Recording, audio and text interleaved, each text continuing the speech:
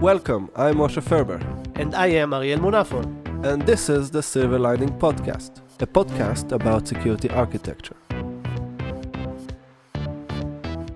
And today with us we got Yuval Reut, which is the CISO and also the CIO for Riskified, a promising young company that is doing something really interesting in the area of e-commerce. And Yuval is here to talk with us about how he turned his monolithic application from one traditional large monolithic environment into microservices. We're going to have an interesting talk. And Yuval, let's begin. Let's talk about you and Riskified for a second. Can you elaborate a little bit about yourself and your position there? Hi, good morning. So Riskified basically is an e-commerce enablement company.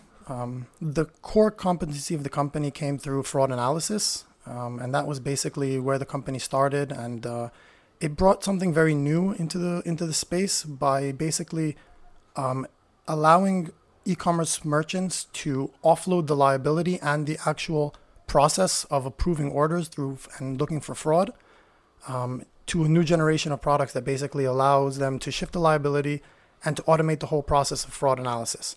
So let's take a little bit back and look at how things were actually done, let's say 5-7 years ago. Companies, fraud was happening all over the place, right? So we had bots, we have account takeovers, we have stolen credit cards, we have the dark web. All of these things basically really generated a lot of fraud on the internet. And so companies had two challenges. One, they have to find this fraud, and that actually creates around between 2 to 5% of their revenue is basically what comes out to be fraud.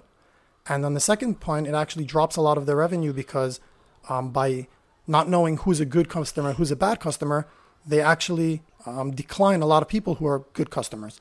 And so Riskified basically comes into that space and allows two things. One, it takes away the operational challenge of actually doing that because e-commerce merchants know how to sell e-commerce. We know how to do fraud analysis. And we are actually able to approve a lot more of their orders. And so that enables them to A, offload the whole operational aspects of it, and B, we have the ability to find much more fraud. And so that way we save them a lot of money on the thing. The same aspect to that also is that the company itself shifts over the liability to us. So if currently before they use some kind of a fraud analysis company or chargeback guarantee is actually what we call the service, the fraud itself comes into a place where the company has to find it. And if they don't find it, the chargeback itself is something that the merchant has to pay. A lot of people think that the credit card company is who actually takes the process and takes the ownership of it. And that's true in a card present. So when you actually swipe your card in a restaurant or something like that. But when the card is not, it's a card not present transaction, the one who actually bears the liability is the e-commerce merchant. And so Riskified gives a solution that both takes the liability if the transaction comes back as fraudulent, and then the second tape allows them to basically focus on their core competency and not on fraud analysis. Great. Now, you're also the CISO, you handle the security, and you're also the CIO, which is you handle the all IT aspects. Now, this is not the first time that I see this kind of structure in a software as a service company, which is very interesting by itself. I have a feeling this is because those companies are basically had security people before they had their IT. So they had their security guys in place before there was anyone that handles the IT. I mean, when they started to grow up, the IT is basically just the office manager and some kind of external technician. And when the IT starts to grow up, they needed someone. And I think some of them find out that CISO is the good option. Tell us a little bit more about it. I mean, how does being a CISO helps you become a better CIO? How is the process? How is this affect on you? So I think you touched an interesting subject around how the companies today or how startups actually grow. Today, because of SaaS and cloud and the enablement basically of simplification of a lot of IT, companies actually start growing without somebody or proper IT. And the proper IT actually moved into the areas of cloud, and it's called DevOps. And so the companies start with somebody on the DevOps who doesn't really want to deal with day-to-day IT, of installing computers, of taking care of the network in the office. And these things are also a little bit simpler because of SaaS. And so the companies start with 30, 40, 50 people. And if it's a B2B startup, security actually becomes an issue pretty much in the beginning, because you can't today sell a SaaS service that's supplying another company with a SaaS service without having the ability to basically protect his data, give him the trust that he needs, and actually have the whole security program in place. And that you need to do when you're already 30, 40, 50 people when you're selling your service. At that point in time, when you have 30, 40 employees, IT is not that big of an issue. Business applications isn't that big of an issue. A lot of these things that organizations already need, and that's when actually IT becomes more important. And I think in general, kind of information processes becomes more important when the company starts going into 200, 300 people. Suddenly you understand that you need that whole infrastructure in place for the company itself. And so when I started, basically the company was, 50 people, something like that. And we started building up the security program because it was something that was needed. And I was working a lot with the DevOps team. And there was a person there who was dealing with IT, but it was from a very more of a help desk kind of environment. And as the company grew and started to scale, I think that the ability, because of myself as a CISO who understood all of the process that was already going in the company, worked with all of the different stakeholders in the company, the ability to work with different vendors, and something that we are already doing heavy as a CISO, I think that really helps you to kind of make the shift into the CIO position and allows you to kind of see and enable the business even more to another level. Because I think as a CISO in a B2B startup, you're doing a lot of that from the get-go. You're working with the sales teams, you're working with the development teams, you're working with a lot of these teams already, and the shift is much easier. But the business, who in the business say, okay, we need the CIO right now? I think it's a mix of things, and I think it really depends on the life of the company. But when the company starts hitting 200, 300 people, everybody understands that something's happening here and it's kind of getting messy. And if somebody isn't really starting to look at this, so onboarding becoming really, really hard, offboarding, you suddenly see that maybe somebody's not closing a permission in some third kind of application, which wasn't really important when you were 10 people, but now that you're 300 people and people are leaving more, and that SaaS service doesn't connect to a single sign-on, so you have to actually manually go and close it. So these processes become a little bit more tight. I think also the borderline between, I'm putting aside DevOps, I'm saying like IT in an environment where things are very SaaS. So like we don't have any servers in the company. We're basically a very strong internet cafe, right? We don't have a lot of technology in the company itself. We just basically need a good, strong internet. And even accessing the network itself doesn't really give you any privileges because you have to continue to do authentication into our cloud environment. So accessing the office network isn't really an issue from a security perspective. That's kind of the way we architected it also. And no, I think that if I can help you, it's say, okay, we need a CIO when we have too many processes around the people and business that will help the company work better, and not only for a technological part or a role part. It's need someone that must have a high view about the IT and make it happen better. I think it also comes into a place where your systems become more important. So financial systems become more important. CRM systems become more important. Your back office application are growing. Yeah, so it's your back office application, but it's also becoming the backbone of the business. And that's where really the business sits, right? You need the ability to be able to bill, send out invoices, pay your suppliers, right? These things are becoming a lot more complicated. They're growing. Your CRM is becoming much more important. You're scaling so I think in the life of a startup, there's also like a few different parts, right? So in the beginning, you need to make sure that your business model works and that you can actually do it. You find your first customers, you find your core customers, you build out your core competency. And at that point in time, it's really be able to grow and scale the company.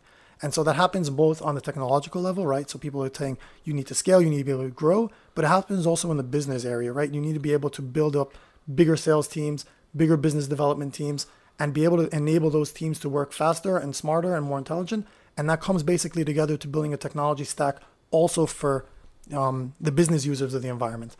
So I think that's kind of where the role comes into. Okay.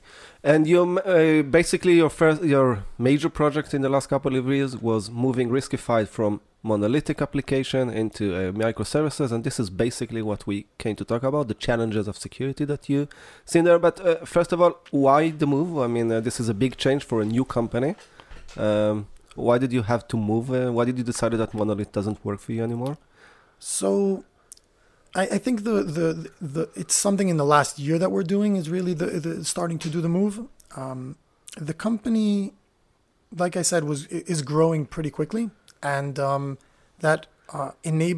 enablement to be able to scale the company into the next generation, the next let's say 10x of ability to take transactions, to speed up the transactions, to be able to supply our customers with better services, more technology, doesn't really work very well with the ability of the monolith. It also got to the point where you're using a lot of developers, and it's also the same code base. Deployments become a big problem, right? We basically deploy code 5-7 times a day.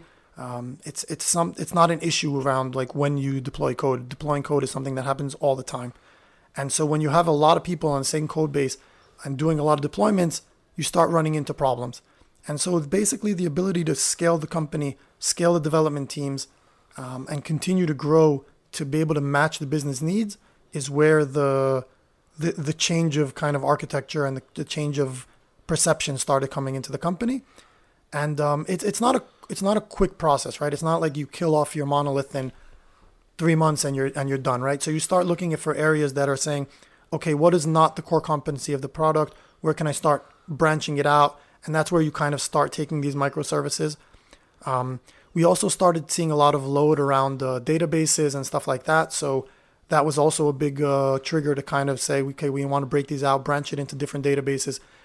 Each use case also needs a different data store, a different approach to how you want to use data, save data, and then actually be able to consume the data in an intelligent way.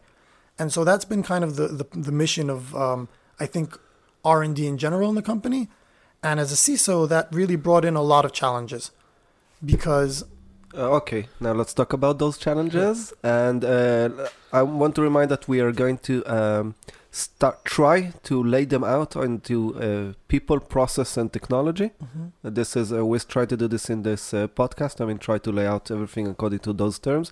So let's start with this technology. I mean, the move from monolith to microservices. What effect on technologies did it had? The change of technology is very, very vast, right? So I can say that we did have one key factor going for us from the beginning is that we were Dockerized from day one. So the infrastructure or the stack was basically an EC2 server with a single Docker container running the monolith application. Unmanaged. What do you mean by unmanaged? It doesn't have any Kubernetes or anything that is No, centrally managing it was basically the containers. It was an auto-scaling kind of environment in AWS. We had basically, the monolith had different services kind of running inside it. So we did have kind of a breakdown into different services internally. So we had, let's say, a cluster for the API that's coming in. We have a cluster for workers. We had a cluster for mailing. We had a cluster for etc. A lot of different services. Let's say we have like 15 different types of clusters. And each of those clusters was basically an auto-scaling group that basically ran a single EC2 server with the Docker container with the application running on top.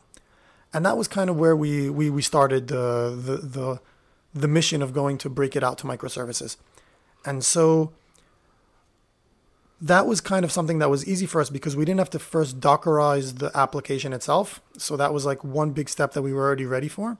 This is what I want to say. It seems that it almost at the beginning of the architecture of this monolith, you thought about the second phase, because when I think that people think about monolith, is think about the applications before a few years. This is an actual example of how containers doesn't equal microservices, Right. where most people think that it basically equals. Right. Yeah, I agree completely. Containers and microservices are two different things.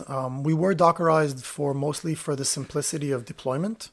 And so the first person who was there, who headed up the DevOps, was a very forward-thinking type of person, and he built it completely on Docker from day one.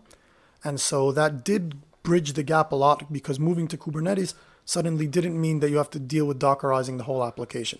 It dealt more with the underlying infrastructure, how you build out the controls, and how you build out the scaling and stuff like that. But the application itself, or the monolith, was Dockerized.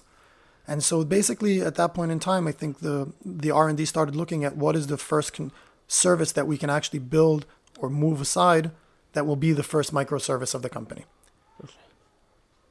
Perfect. And other aspects of technology, I mean, dealing with permissions, IAM permissions, connecting them. So there were so many aspects, and to be honest, I think we haven't even covered them all at this point in time, because a lot of these things are pretty new. A lot of the controls aren't there. A lot of these projects are open source projects, and some of these things we were working with an open source project just the other day, and we saw that they're using we wanted to do authentication with OpenID Connect, and they're using ID tokens instead of access tokens, which is really bad practice.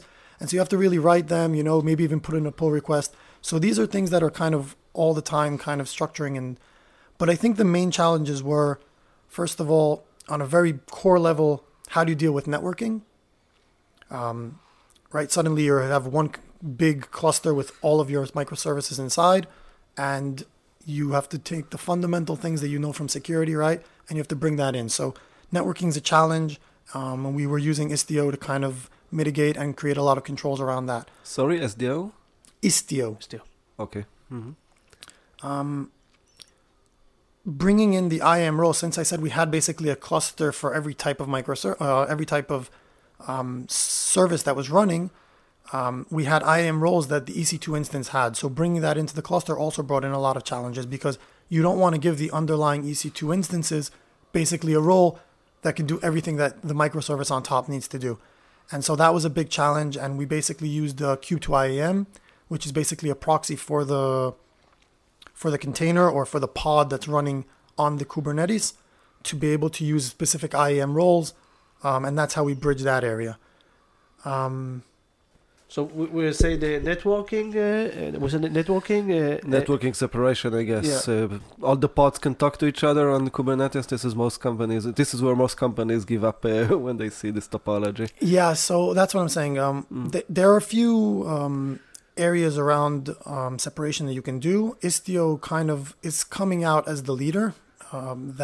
Again, these are all open source. These are all solutions that are pretty new.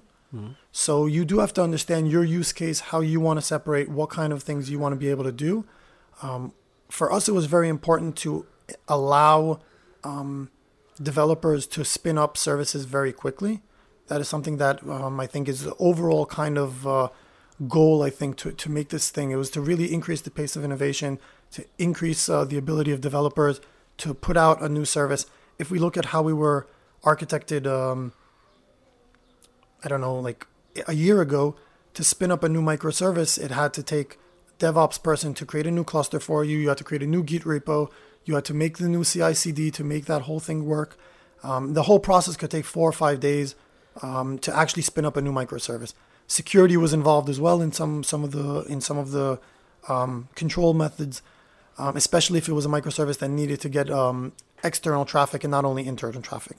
And so I think Istio brought in a lot of those capabilities onto the cluster itself. You can create pretty detailed rules around networking, and it enables yourself to also mitigate certain controls. So you can say that developers are allowed to spin up a microservice, but it can't get traffic from external traffic and only get internal traffic. And so that's something that we wanted to enable without any intervention from the DevOps team or from the security team. And the reasoning behind that is that in external service, we have additional controls that we want to sometimes put in place. If it's DDoS protection, if it's WAF protection, depending on the technology, depending on what it is. Sometimes you want to pen test the service before you put it up. So it really depends on kind of what the service is. But internal services, we kind of wanted to let that work a lot faster. Okay, so you have different policies if it's external, if it's internal. Correct. What about people? I mean, I've been watching you in the last couple of months publishing a career post and looking for DevSecOps, operations. I mean, the change to microservices, how does this affect your team, the company knowledge and the people that are required? So I don't think that's necessarily the change to microservices that's brought the challenge, but I think today in today's world, in the world of infrastructure as a service, we run on AWS, and the ability to be able to do security in those environments, it's very technological. You need to have a lot of hands-on experience, and this experience is something that today I think in general in the market is something that's hard to find. We all know that there's a DevOps shortage in general. Add on top of that somebody who knows how to do security, who's done that. You're looking for some people that don't really exist, right? The classic security people grew up more in the enterprise world. They haven't touched cloud. They have good kind of security controls and methodology, but they have no understanding of the pace that we work in startups and also the technology. I think as the enterprises will move more into the cloud, and we'll see, I think a lot of that shortage might even, the gap will close, because I think more people will understand cloud methodologies and cloud infrastructure. But today I think it's a really, really big challenge. So we actually opened up a few roles that we're looking for, basically DevSecOps. I think 3-4 months into the search, we changed the job description and we really moved it more into like a DevOps role or a senior DevOps role. Also understanding while doing interviews that a lot of DevOps, they call themselves DevOps and they don't call themselves security people, but they actually have a lot of the fundamental knowledge that is needed to be a good security person. So maybe they don't have the methodologies, they don't know how to call it in the right jargon for security, but they do have good understanding of operating systems in Linux. They do have good understanding of Docker containers. They do have good understanding of AWS infrastructure, networking. They do have good understanding of how IAM works on AWS. So the core is there. You just have to build on top of that the methodology. And I think that's where I come into play. And we have the ability to kind of bring in the methodology with using people who are more DevOps oriented. And I think into time they'll grow up into good SecOps people. If we connect it to the last podcast, the first one that we had, we talk a lot about the challenges and the changes of people. And I think that security is a mindset now that should be used by all people, developers, DevOps, anyone.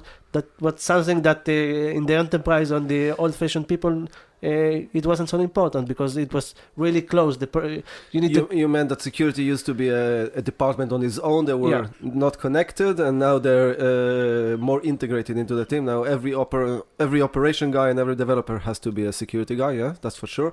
I think that Yuval is also saying another thing, that every security guy needs to be a little bit of a developer or operation guy. Yeah. And, especially in the roles that are working in those areas. I mean, we do have, let's say, people that are more methodological and they work more on the compliance sides and stuff like that. They do need to have an understanding. And if they had a better understanding, I think their role would be even more significant. Mm-hmm. But I think today in general, I even see it in the worlds of IT, in the worlds of BI, because now I'm running a few different teams. And so I think the ability to be able to develop, or I don't really want to call it develop, but be, let's say, one step up of, let's say, the scripts that we ran in the 90s. I think it's kind of, it'll bridge gaps, right? So I can give you a little use case. We use Okta as our IDP and kind of the infrastructure for our directory. And we wanted to basically know who has, what type of multi-factor they're using, because we started using push. We enabled push for all of our users to kind of simplify things. And then some of the first users registered with SMS. It's also known that that's not the most secure kind of 2FA.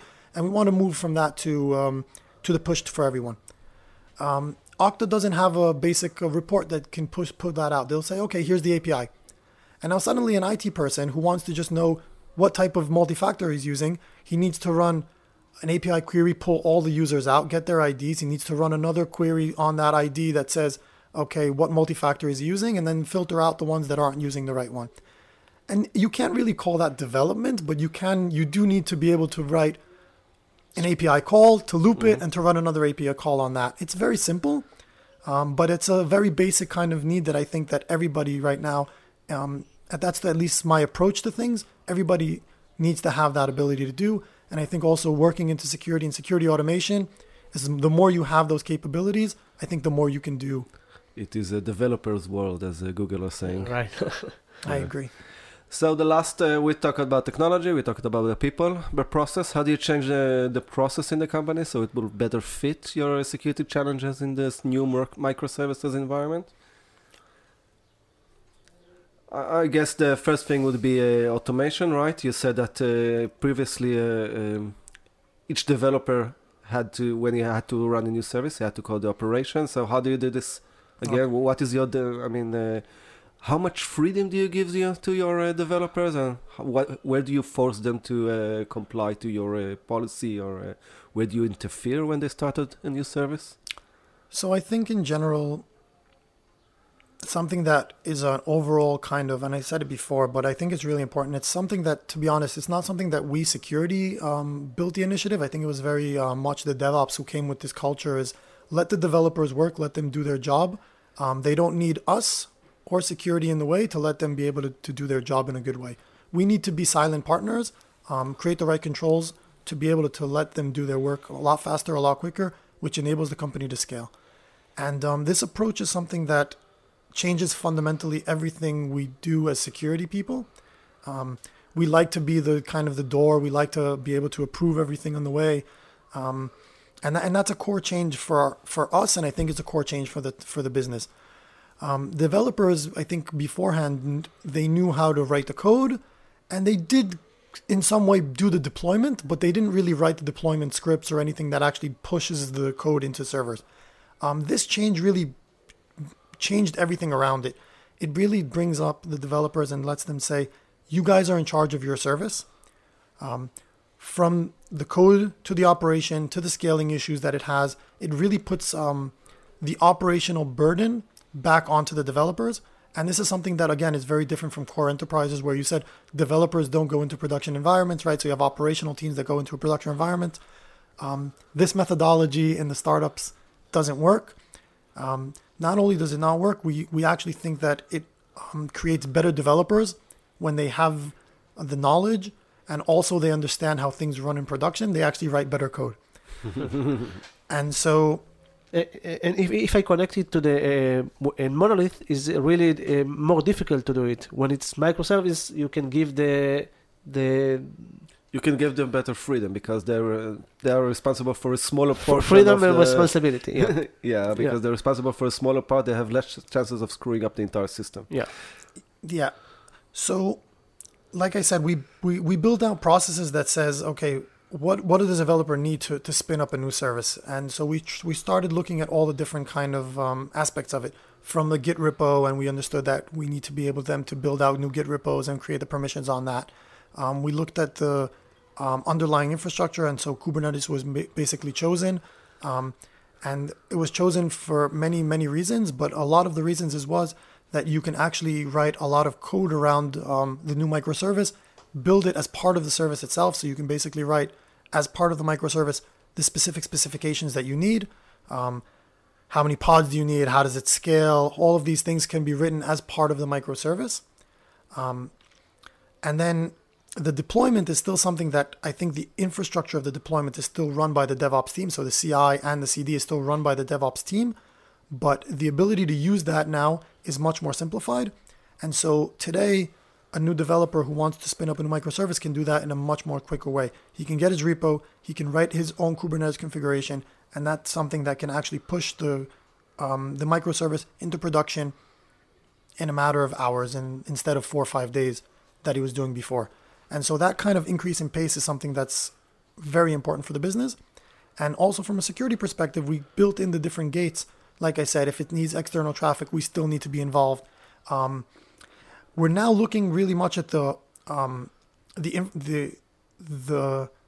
overarching environment of areas which we didn't touch at this point, and that is if a new microservice needs a new S3 bucket, or if it needs a new queue on AWS, or it needs a new database. We want to be able to developers to do that. It's something right now that we're still doing centralized, and that needs a new architecting of our AWS architecture. And I think what AWS did with organizations now allows you to build out a better account strategy to, again, enable your developers to do a lot of the things that today DevOps are still doing. Amazing. So we are running out of time here, even though I have a couple of other questions, but let me try to summarize this for a second. After that, I'll get back to you for the last sentence. So moving to Monolith, from Monolith to microservices, I think the biggest challenge, as you said, is not having the operations or the security as a bottleneck. In order to that, you dealt basically in three different aspects. From the technology point of view, you moved from an unmanaged Dockerized environment into a managed Kubernetes, which basically support your new environment. You have new management features that you are able to give permissions and let everybody basically build his own service without any interference. You manage to integrate this into your back office. You manage to integrate this into your front end, which is to your IT management, which is the Kubernetes. And this is, by the way, this is a good example of why unmanaged Docker is not microservices, as we said. From the people point of view, we need developers. We need people to at least understand development. They need to be able to write a small script, basically troubleshoot or debug a certain script. This is a core capability in the next couple of years, not for developers, but also for IT, for operations. From a process point of view, the question is basically how much freedom should I give them versus to what responsibility should they have, and how do I monitor them. And the idea here is that your guidelines are that the developer should be able to have his own microservice up and running without anybody's help. And in order to do that, you have your certain checkpoints or gateways that you need to move them across. And some of them they could do independently, and some of them they need your help. And basically the line is shifting all the time. The border between what they can do independently and what you forces them to go with you goes. I mean, it's changing according to the maturity of the company and the maturity, I guess, of your programming infrastructure. This is a never-ending story. Interesting. Anything you want to say to close this up about the move? So I think it's really important for companies to understand why they want to change their architecture. The move to Kubernetes is a very complicated one. It brings in a lot of security challenges. Not only security challenges, it brings in a lot of operational and security challenges. I think today there's also many ways of doing a microservice architecture with less owning the infrastructure, with worlds of serverless and other areas that are kind of managed Kubernetes services. So it's really important to understand the maturity of the company, where they need to go before really jumping into this Kubernetes buzzword, because it's complicated and doesn't necessarily bring the value that it needs. So companies really need to evaluate why they're doing it, what their goals are, and to choose the right technology to get there.